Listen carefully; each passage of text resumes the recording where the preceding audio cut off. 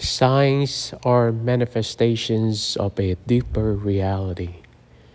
We can all see signs, but we can all interpret signs differently too.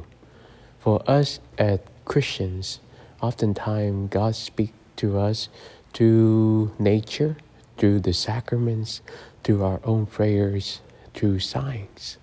And all these manifestations of His deeper love for us need to call us toward a deeper conversion, a changing of our life, our heart, our being, our everything to Him. My brothers and sisters, we can see all the signs in the world, but then we can still be stuck in our own egocentric pities and our own little world until we let go of control and seek to return back to God.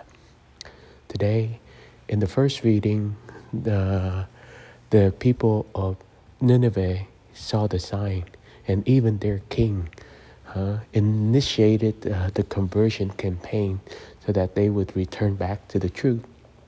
I dare to ask, if it's happened to our own time now, how many people are actually going to change their ways, change their life, change their thinking, change their plan to return back to the Lord?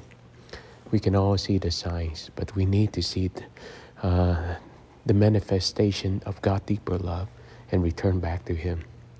Jesus' people in His own time saw the sign, but their hearts were too hardened. May we not be like that.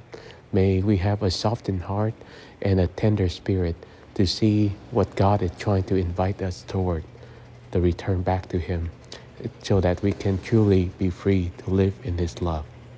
Peace be with you.